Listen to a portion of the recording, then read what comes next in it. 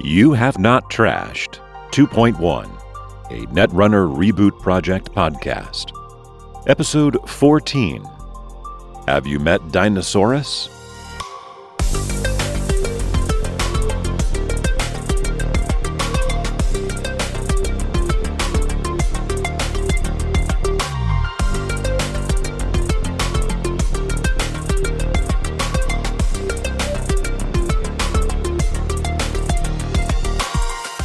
Hey, this is Remy. The title card for this week's episode is from Chaos Theory, who is the new Shaper runner introduced in the third data pack, Cyber Exodus. And so that's what we're doing. That's the big part of this week's episode, is introducing the runner side of Cyber Exodus. And we'll go through the changes that the Reboot Project has made to those cards. Not all of them, but some of them. And the other big part of this episode is part 2 of ice placement. And it looks like this is going to be at least a 3-parter and might be bleeding into a 4th part. Again, trying to keep the episodes to under an hour.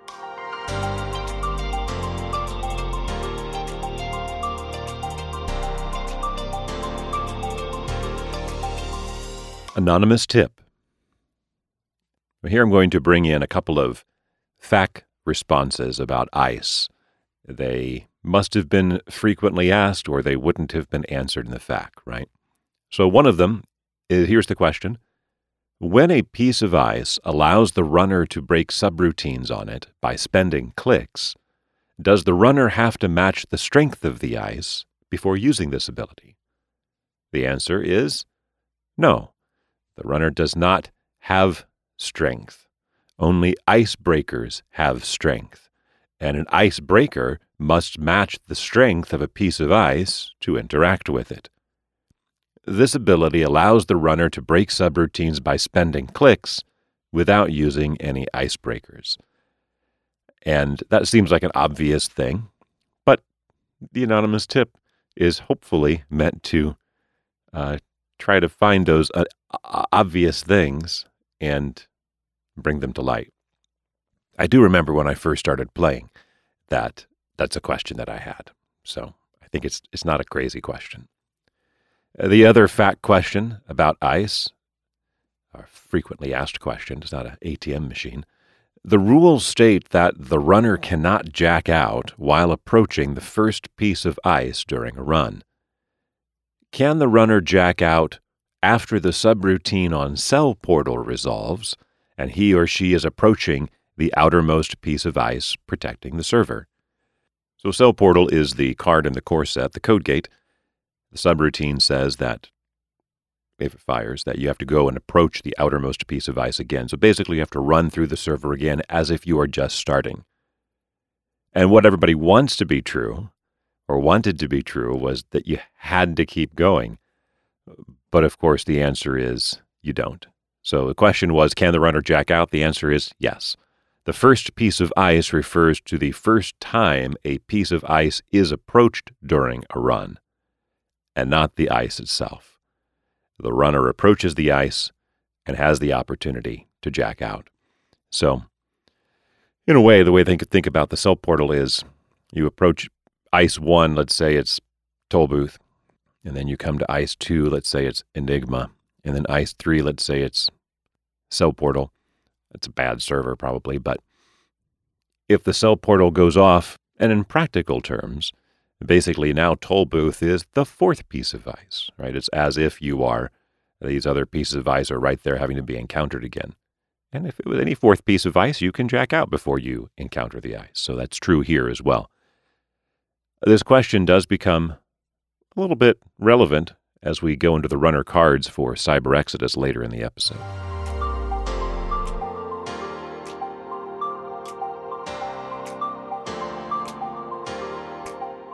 Archived Memories. Ice Placement. Part 2. Just as a recap from episode 12, I've always thought of ice as one of 3 types: barrier, code gate, sentry. Obviously that's true. But there's another axis or another lens through which you can sort ice or look at ice.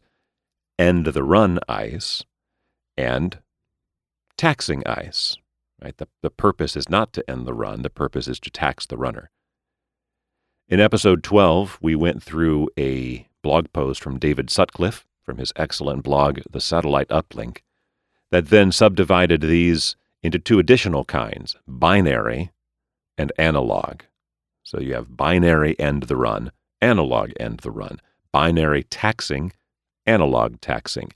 And here, binary ice can be turned on and off by icebreakers for a minimal cost, which is defined by David in the blog post as up to 2 credits, maybe 3, but definitely not 4. So a perfect example is ice wall. Right? Ice wall ends the run. It's binary, though, because if you have almost any decent fractor, it's going to cost you just 1 credit to get through it. So you turn that right off. So those are important concepts. We're going to keep those in mind as we look at the blog post from the big boy. He has a blog called Run the Net, or Run the Nets, Run the Net, which he started several years ago. Still some excellent stuff on there. I'm pulling a post from October of 2015 here called 2 Tips for Improving Your Court Play. And I'm just going to talk about tip 2 because it's the one that's about ice. So if you want to take a look at tip 1, go right ahead. It's a good article. I asked him on Discord, or I was talking about it on Discord on the 2.1 channel, and was mentioning that I was going to include this article. And he said, I think the idea still holds. The exact number is just different. Here, the name of the tip 2 is 17 ice is a crutch. He says, like 17 and reboot is fine. So I guess when you read that article, just change 17 to 19 in your head. He also added, also everyone was NEH back then, which draws lots of extra cards, so you didn't need as much ice. NEH is an NBN identity, Near Earth Hub. It comes along, it must be in the lunar cycle, based on the name. And then, in responding to a comment from Murray, he says, 18 for a glacier deck is okay, because they only have 9 agendas, so they got extra slots. So he's saying, don't use more than 17. 18's okay in a glacier deck. 19 is too many. It's just always interesting, the difference that one makes. So, as I go through this article, if I mention 19 ice, the article actually reads 17. One of the most difficult things for intermediate court players to learn is ice placement. They do not plan for the long term when they install their ice, only thinking about its immediate impact and not its lasting effect. For an extreme example, I recently played against a near-Earth hub deck as Andromeda. I had Desperado installed, and so was likely to check most remotes. He installed a new remote and iced it. I checked the remote and slammed into an Architect. I'm not going to bother, what type of deck it is doesn't really matter. Who his runner is doesn't really matter. The Architect is a little bit relevant. Architect is actually a card designed by Jeremy Zorn, the 2012 World's Champion. And it's a sentry that has 2 subroutines. The first subroutine is the Corp gets to look at the top 5 cards of R&D and then install one of them for free. And then the second subroutine is that the Corp can install a card from Archives or HQ. Okay, so continuing. Having no cards in Archives so far, he got his half-value Architect, +1 click for the HQ install, and I access to find a pad campaign. He rezzed the pad and let it sit behind that Architect for the entire game. A few medium runs through his lightly defended R&D with no mimic out probably had him wishing his Architect was protecting something more important. I'm sure my opponent didn't really think that a pad campaign is worth defending with a 4-cost piece of ice, but he knew that if he put the Architect there, that I would probably hit it without a mimic out. He was so focused on getting his subroutines to fire that he did not think about how he wanted his ice to be arranged several turns down the line. So what does all this have to do with having 19 ice? Intermediate court players get trapped in a spiral of poor ice placement. They put their ice in the wrong places at the wrong times, conclude after they lose that they never have the ice they need, and add more ice to their deck. With all that extra ice, they feel compelled to install more of it. This costs a lot of money and slows down the game, allowing their opponents to reach late game more often, where their poor ice placement haunts them even more. Decks like this one make my head hurt. And here he posts a deck. I'm not going to go through the whole thing. It's got a lot of cards that are from later in the card pool. But one of the things that it does have is 17 pieces of ice. So again, in the context of the game as it was in 2015, he's saying 17 is too many. He's saying in Reboot, 17 is okay. 19 would be too many. If you play with this list locally or on Octagon, the precursor to Jinteki.net, you will probably win a lot. You will also learn very, very little. You will coast to victory on the power of your core strategy, never realizing that many of the games you lose are due to your poor ice placement. This is because this list has way more ice than is actually needed for its strategy to function. In this case, way more because it's near-Earth hub. It's all about creating new servers, and so if you pull out, you don't need so much ice. That was the point he made in his comment in the Discord server. Netrunner has a ton of extremely powerful corp cards that often do not make the cut, or are one-ofs instead of two or three-ofs, because ice takes up so many deck slots. Every piece of ice you can cut because of your placement and timing skills is one more luxury card you can run. These utility cards can be totally game-changing and make for a much more dynamic, decision-laden learning experience. Strong ice placement is difficult to break down in explicit terms. While writing this, I played several games and took notes on my thoughts while placing my ice. I've summarized my thoughts here. When you build your deck, think of the ideal place for each piece of ice that's in it. This can be matchup dependent if you're a more advanced and meta-savvy player. When you play the game, don't get caught up in perceived immediate runner threats. Stick to your plan. Be consistent in your placement. If you improvise too much, you will learn little about what is correct. If you stick to your plan over the course of several games, you may find yourself losing to the same tactics repeatedly. This is a great way to learn the weaknesses of your deck's plan and adjust it accordingly. When both are unresed, a taxing or punishing piece of ice in front of a binary piece is better than the other way around, since the runner will be forced to pay a price just to be gear-checked on the other side.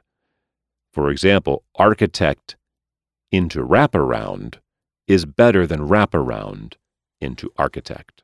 So I've mentioned already what Architect is. It's a taxing piece of ice because it's something that's going to cost the runner every time to run through it, and they are going to want to pay it because they don't want those subroutines to fire, although they can go through it. Whereas Wraparound is definitely a binary piece of end-the-run ice. It is a barrier with a strength of 0, unless there's no installed Fractor, and then it has a strength of 7, and just has one subroutine, end the run. So it's effective at keeping people out, even if they're using some AI breaker, because then strength 7. So what he's saying here is don't gear check them. In other words, don't get that binary end the run ice out in front, because then they don't have to ever pay the tax behind it. Make them pay the tax first and then get stopped. That's the sequencing of the ice placement. Continuing, this is an important point, since many people snap install their opening hand architect on R&D. When you do this, you give up optimal placement later in the game. If your opponent installs a mimic and runs a few turns later, you will be glad to have them pay 2 credits to get stopped, rather than not having to face the architect until they get all the way through, and the 2 credits matter much less. So again, this is referring to the architect wraparound, or think of it as architect into ice wall. The idea is you'd rather them have to pay to get stopped, rather than get stopped and not have to pay. Don't be a slave to this tip, but whenever you install a piece of taxing ice, ask yourself how likely you will be to have to reinforce it with a binary later. If the likelihood is high, perhaps it is best to install the binary now, even if you do not plan to res it. If you have the patience, time, and safety to do so, destroyers like Rototurret, Archer, and a central server Ichi 1.0 are most effective as the bottom piece of ice on a server. The risk involved in placing this way is that you may not be able to res these ice for value for a very long time, and if you continue to hold out on resing even when rich, the runner will start to get suspicious. When you make this play, you are going for a blowout moment later in the game. Knowing when to go for this play and when to save your destroyer to cap off a server later takes a lot of practice. Try making the play as often as you can to learn when it is correct to do so. Very few people expect an Archer at the bottom of a remote server. They will assume that you would not install one until after they played at least one program. Punish their assumptions. It is also an important point that playing this way is more fun. Getting blowout moments feels great, and maintaining positive morale and having a good time are very important parts of learning. Wrecking someone with an Archer or Ichi is a great way to keep up your motivation to keep practicing. Practice playing decks that rely on ice, but have very little of it. One of my favorites is the Waldemar HB deck that scores mandatory upgrades the long way in a double upgrade remote powered by massive asset economy. And here, there's a deck list that he links to, I'm going to try to tweak it, see how, we're going to see. We're going to see if I can tweak it to fit into the limited card pool that we currently have. I don't know if it's possible. We'll see. But you can take a look at it. It's linked in the article. This deck plays for a very long game, but since it has to fit in a ton of horizontal game, that's multiple servers, and upgrades, it has only 15 pieces of ice. It can get away with this because each piece of ice is high strength and very impactful on its own. However, if you do not place it correctly, your mistakes will glare at you for the rest of the game, as you do not have extra pieces of ice to just toss around on a whim. I have probably learned more about playing Corp well from this deck than any other. Also, scoring man-ups is super fun, which, again, helps keep you positive and in a learning mindset. If you only play decks with an abundance of ice, you will rarely notice your ice placement mistakes. Play some decks where every piece is precious, and you will learn quickly through your losses. Remember, I'm not saying that a 19 ice deck cannot be strong. I'm just saying that it is not very instructive to play.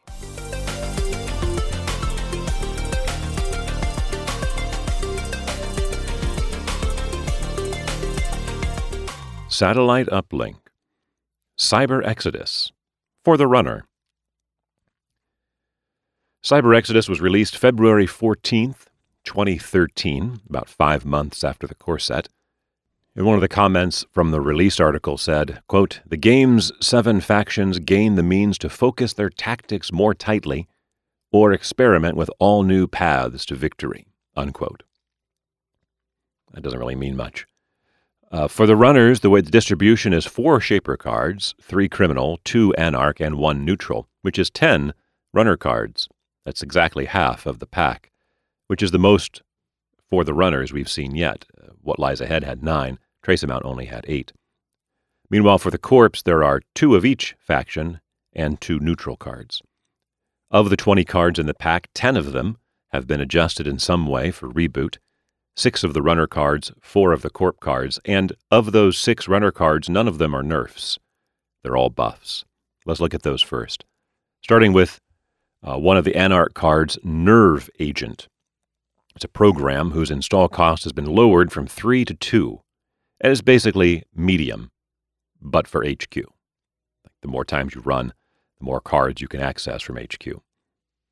A Criminal gets Muresh Bodysuit, which is a hardware with an install cost of 1.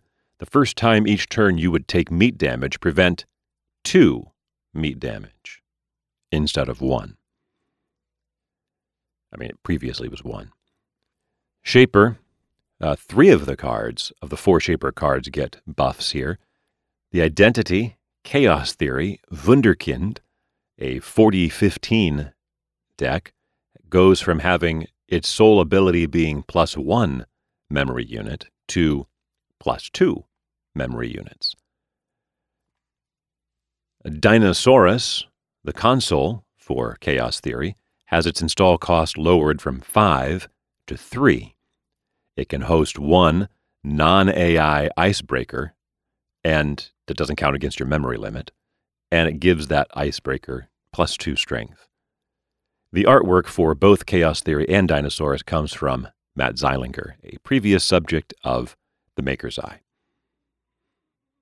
And Test Run, an event, costs 2 instead of 3. It lets you search your stack or heap for a program, install it at no cost, but at the end of the turn puts the program back on top of your stack.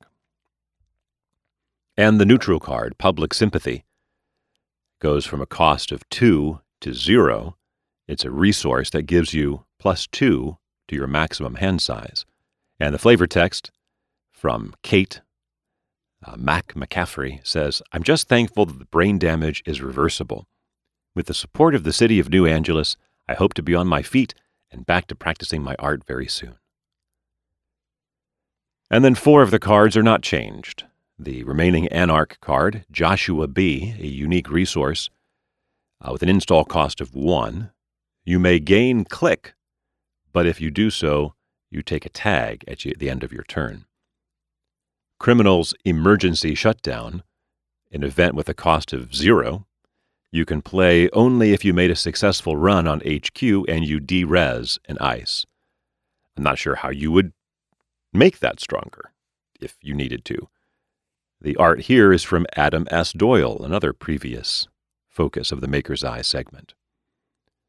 Criminal's other card, Snitch, is a program with an install cost of 3. Once per run, you may expose an unresed piece of ice when you approach it, then jack out. And Shaper's other card, the very complicated Personal Workshop, a resource that costs 1 and has 4 influence. Here is all the stuff you can do with this card. For a click, you can host a program or piece of hardware on Personal Workshop. You put power counters on it equal to the install cost of the card. For 1 credit, you can remove a power counter from that card. When your turn begins, you get to remove a power counter from one of the cards it's hosted. And if there are none left on a card, it gets installed at no cost.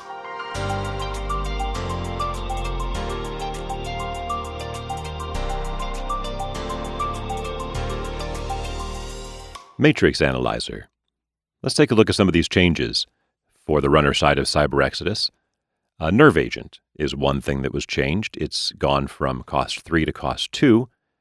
And so maybe the idea here originally was they do the same thing, They cost the same. That makes sense. But in actuality, multi-access for HQ is just not as valuable as multi-access for R&D, so one less cost. Muresh bodysuit, preventing the first, now 2, meat damage. It's similar to Net Shield in the core set, in that it prevents the first damage each turn. Net Shield prevents the first net damage each turn if you pay a credit. Muresh bodysuit prevents the first meat damage. Neither card ever saw very much play, but probably Muresh saw less, because the main threat of meat damage, the net damage it can ping away at you. Think about playing core set Jinteki. They score an agenda, you get 1 net damage that turn. Well, Net Shield can prevent that if you don't want to lose your cards. But the main threat of meat damage is more Scorched Earth. Either way, 2 Scorched is still going to kill you. But 1 Scorched is not going to be as dangerous for you. And plus, Plascrete Carapace exists. It can blank 1 entire Scorched Earth. So there's no reason for Muresh to be as weak as it is. It's been made a little bit stronger. Public Sympathy is another card that's similar. It's actually more of a way to combat brain damage. It doesn't prevent it. And I think that's fair, because brain damage is the most damaging one. But it lets you cope with it. Right? Because on the one hand, you think, plus 2 hand size. Now I can have 7 cards. But another way to think of it, and the fact the flavor is what's suggesting this, it shows her there with her head bandaged up. Well, if you have 2 brain damage and you play this card, now it's like you have a normal hand. I also like the flavor change of having it cost 0 instead of 2. At 2, it really wasn't getting played. But just flavor-wise, why would it cost you 2 credits to gain public sympathy? Seems like the kind of thing that comes free with media exposure. A Dinosaurus being reduced from 5 to 3, that continues the theme we've seen in Reboot, where hardware and especially consoles are cheaper. And as I read through and listen to different podcasts and read through different articles, I continue to come across comments of how hardware is a subtype that was never really very effective. It was hard to get right. I was listening to a podcast from when Nisei first started, now Null Signal, and that was one of the observations that was made by the team there, too. Hardware never seemed really relevant. And so one way to address that, and that's the way Reboot has addressed it, is by reducing the cost of a lot of these. Toolbox has been reduced from 9 to 7, so reducing Dinosaurus from 5 to 3, it's right in step with that, right? They're both being reduced by 2. Although taking a 2 cost reduction off of 9 is only 22%, and taking a 2 cost reduction off of 5 is a 40% reduction. But still, making these more playable. Now we can have Yogosaurus and other impressive osauruses from tacking icebreakers onto Dinosaurus. I was surprised that Snitch was not changed, because it's an expose effect. It costs 3 to have this expose effect, and I've already talked about how unimportant expose is generally considered to be. Remember the comment from last week about just face checking being more useful. So really, I guess the part about this program that's useful is the fact that you can jack out after you expose the card, which means this is sort of a little rule breaker to what we talked about in the facts section, the anonymous tip section, where normally as you approach the first piece of ice, protecting a server, the first time you approach it, you can't jack out. You have to encounter it. But here, as you're approaching, you can expose it, and then you can jack out. So it's a way for you to make a more cautious run. And there's no limit. It's not an event. Once you get it installed, you can do that anytime. So very, very useful normally. And of course, that's true for every ice you approach. Normally, as you approach an ice, you don't have a choice once it's rezzed to be able to jack out. But here, you do. And now, Chaos Theory, I couldn't quite wrap my head around what was going on here. So I actually reached out to the big boy and said, though there are no runner nerfs in Cyber Exodus, I was curious about, because I usually ask him, why the nerf? I was curious about why Chaos Theory gets an extra MU. I sort of always thought that Chaos Theory was one of the better shapers, just from the 40 deck size.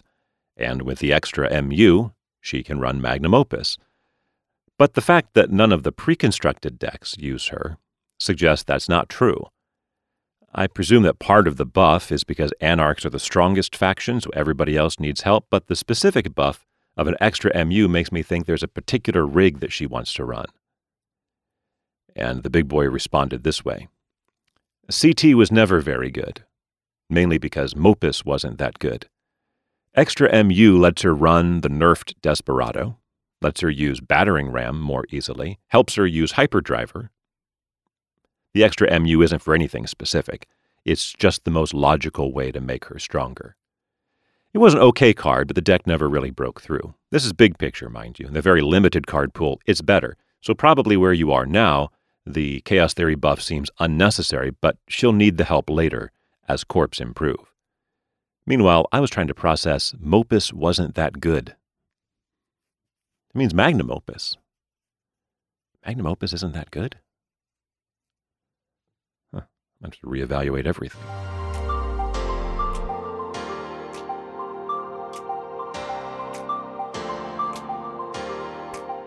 Mandatory upgrades. Personal Workshop. Let's talk about how Personal Workshop works. So on its face, the way Personal Workshop functions is as a way to install expensive cards, especially. That's the way I've always taken it. By paying time instead of paying money. So, and that's definitely one way that it works. Now, it should be noted that you're not limited to how many cards can be hosted on it. But the real power in Personal Workshop, that is powerful. That's pretty good on its own. But the real power is that ability that says, for 1 credit, remove 1 power counter from a hosted card. That is a paid ability. Now, when might this be particularly useful? Well, imagine the situation when you are on a run. You initiate the run, you approach the ice is rezzed, you encounter the ice. In step 3.1 of the timing structure for a run, the runner can interact with the encountered ice and a window for paid abilities. Now, the paid abilities that we're accustomed to thinking of are on icebreakers at this point, right? Here's where you break subroutines on ice. Of course, here's where you boost the strength for your icebreaker before doing that.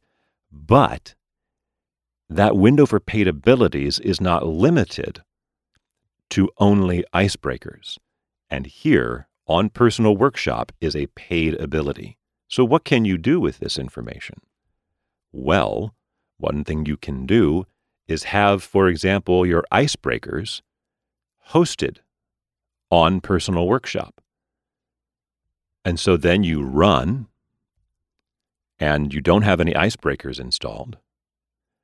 But when they res the ice, you see what ice it is, and you use credits to pay to remove power counters from the hosted card on Personal Workshop. When it reaches 0, bam, it gets installed. So maybe you've already ticked it down 1 or 2 turns, in which case it's a little bit cheaper to install. But otherwise, you're effectively installing an icebreaker at what we can call instant speed, because it happens without having to pay a click. It happens in the moment during the paid ability window. And that is extremely powerful. In fact, it was so powerful, it led to an entire new archetype. I thought about including this in the archetypes segment, but since I haven't yet gotten that off the ground, I'm just going to include it here. The archetype became known as Noise Shop. Noise Shop, because it used Personal Workshop and Aesop's Pawn Shop.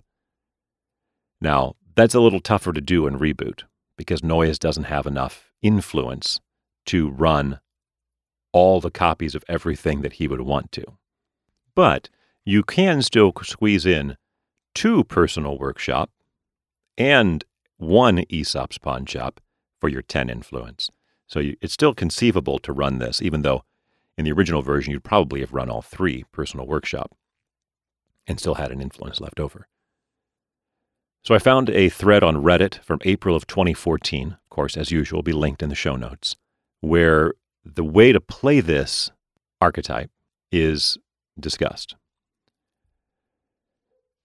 E1337 Pete, I guess that would be Elite Pete, said this: "The general idea is to play wild side, to draw millions of cards, throw all your viruses on Personal Workshop, and then bring them in for mills with Noise's ability." In this case, mill is, I believe, based on a Magic the Gathering card that basically forces the corp discard. So Noise's ability to force the corp to trash the top card of R&D every time a virus is installed is known as milling. Aesop's Pawn Shop is there to kill off wild side when you don't need the draw anymore.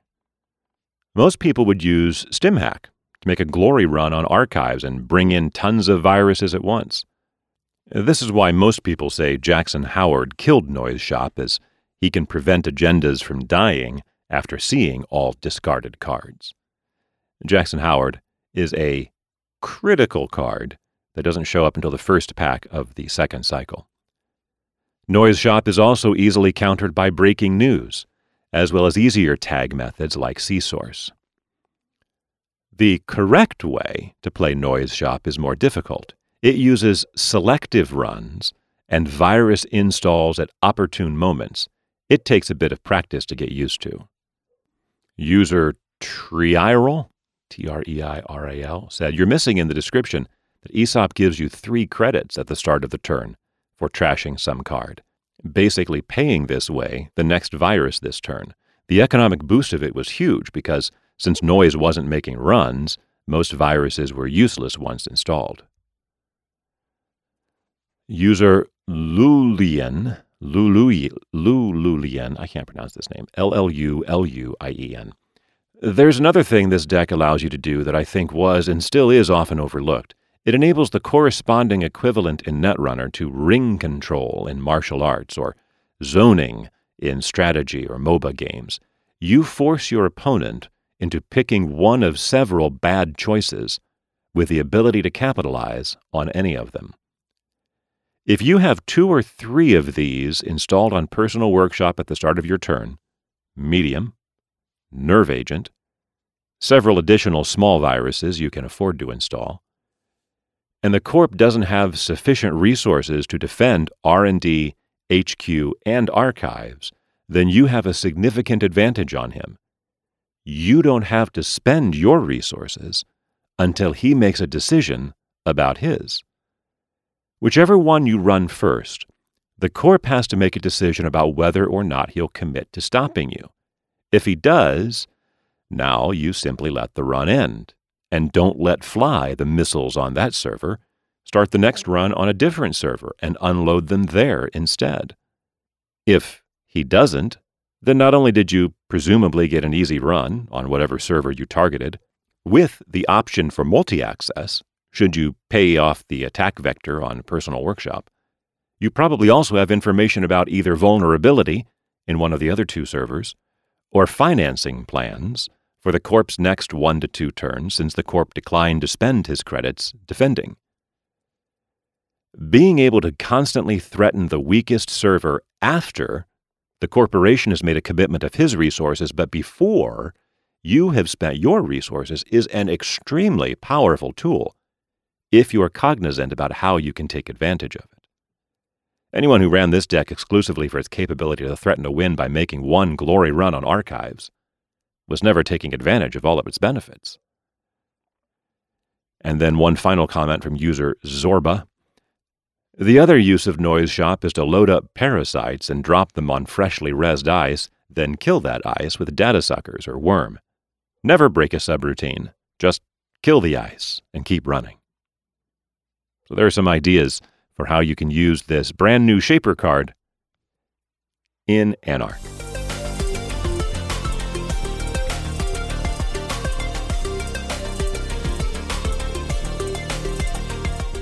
Enigma.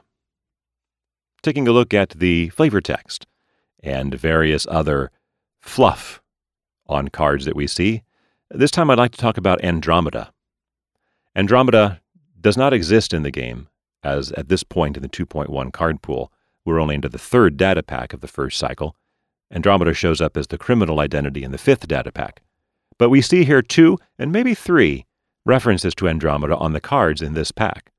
The flavor text for Emergency Shutdown, it's Andromeda, who says, think of it as a virtual shock collar for punishing corporate pets. And on Snitch, again, it's Andromeda with the flavor text, a snitch is a girl's best friend. And maybe the third one, Muresh bodysuit. I was looking at, so what you see here is the person, we don't see the face, we just see that it's a woman who's wearing some kind of red outfit that's been shredded, but beneath it is the Muresh bodysuit, right? It's almost like a second skin sort of armor, like a bodysuit. It's right there in the name.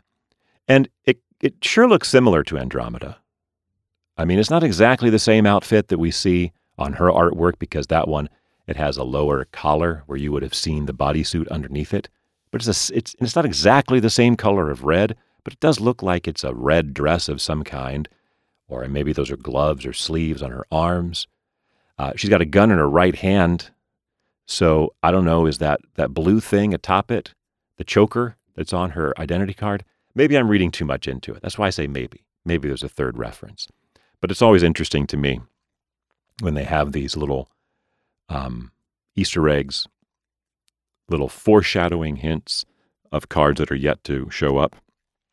Like in the last pack, we saw Big Brother, and the picture on Big Brother was Chaos Theory holding Dinosaurus, which did not show up until this pack.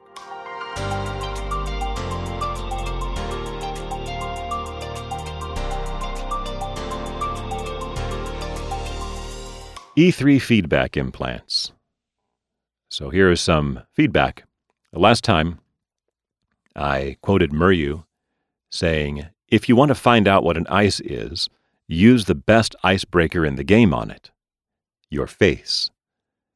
After I posted this episode, and she requested a transcript, I posted just the screen capture I had of her making that comment, and her immediate response to it was this: the second best icebreaker in the game is Parasite.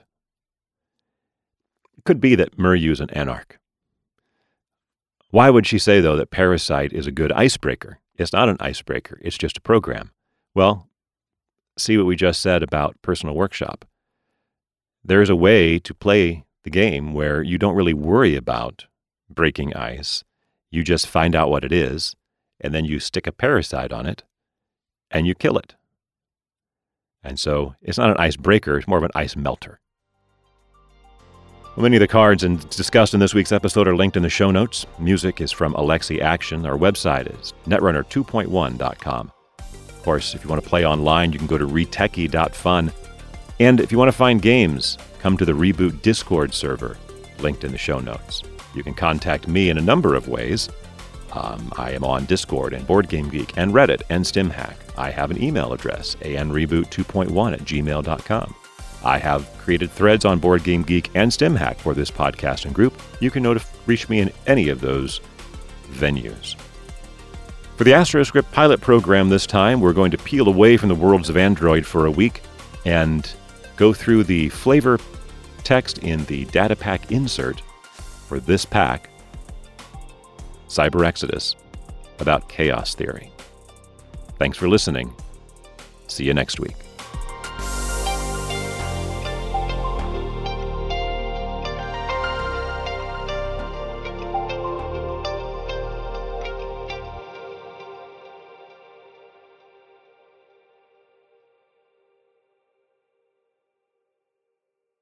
Chaos theory. It was like Christmas morning. She didn't know what to open first, so she opened them all at the same time. It felt like a brain freeze, a cold, disembodied sensation that rippled through her frontal cortex. It passed in a rush, as quickly as it had come, and then before her hung 4 programs, proud, majestic creatures. Some of them were of her own design. Others were purely derivative.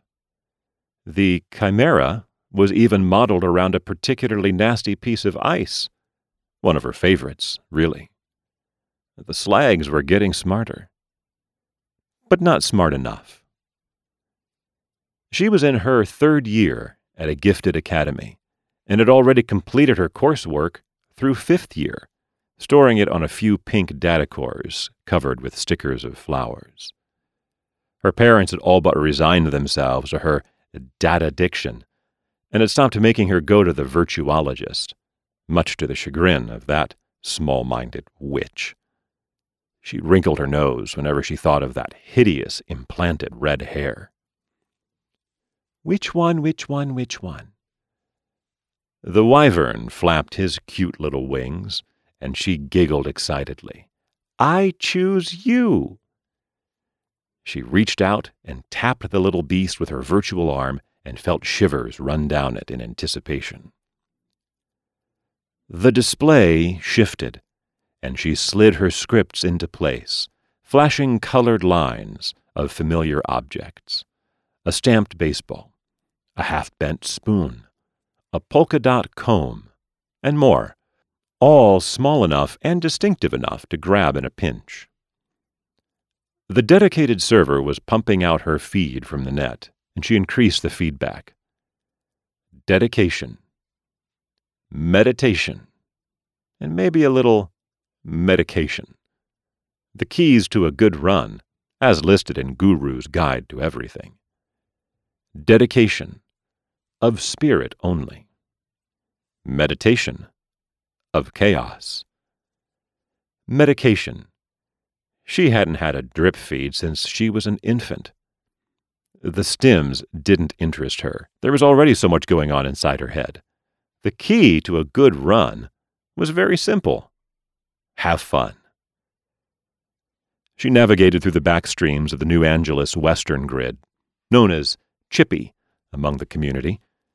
Cyberspace was not like meat space, although it by necessity arises from it, like a pond arises from water. Philosophers had been arguing entanglement theory for hundreds of years now, and were much further from reaching a consensus on the subject than when they first began. Chaos noted much of this, and more, with a certain wry humor. Conjecture was meaningless when you were running. You never knew what might be just around the static bend. She tracked her progress in a Kinner viewfinder while experiencing the latest episode of The Plutocratic Prince. The Dwarf King had just launched an asteroid into Uranus, causing the locals to boycott monoxide, when she passed a dormant hook into Haas Bioroid. Haven't tried the biotic wall in a while, she thought happily. She felt the vibrations of the firewall as she whooshed through on the back of her new field. The logs hadn't recorded anything interesting yet, but she could sense the size of the server, and the data readouts were into the zetas. She flipped up her console and uploaded a clone. The buzz of a wasp was quickly silenced as she activated the wyvern and initiated its immolation script. She cast her thoughts into the outer sphere, ignoring the vertigo. She scanned the server. 17 links, several unknown holes, and at least 3 recent proxies, all wrapped up in a self-repairing biotic shell. The wyvern would come in handy, for sure. Her feed went dark. Her natural instinct was to jack out, and like any good runner, she resisted. If you jacked too soon, the interference could fry you. You had to know what you were encountering. She grabbed at the baseball, a flood of spotlights and freshly mown grass. That's nice. The voice was androgynous, neither old nor young. Bioroid. Her mind's eye zeroed in on the ice, and she could feel her new field fading. The lights shut off, internalizing the report. Hello there. She sent it out on the wave. The green is gone. The voice responded on the wave. It sounded like that of a small child, and sad. Why don't you create some?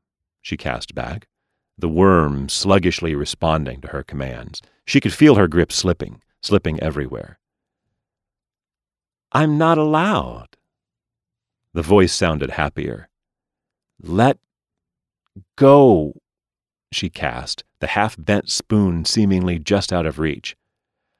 I'm not allowed. The voice was getting excited now. I'm not allowed, it repeated again, almost in a chant. Chaos let the rest of her display slip away and refocused on the ice. I'm sure you are allowed. They just don't want you to, because it would make you like them. Like them? The voice was quieter now.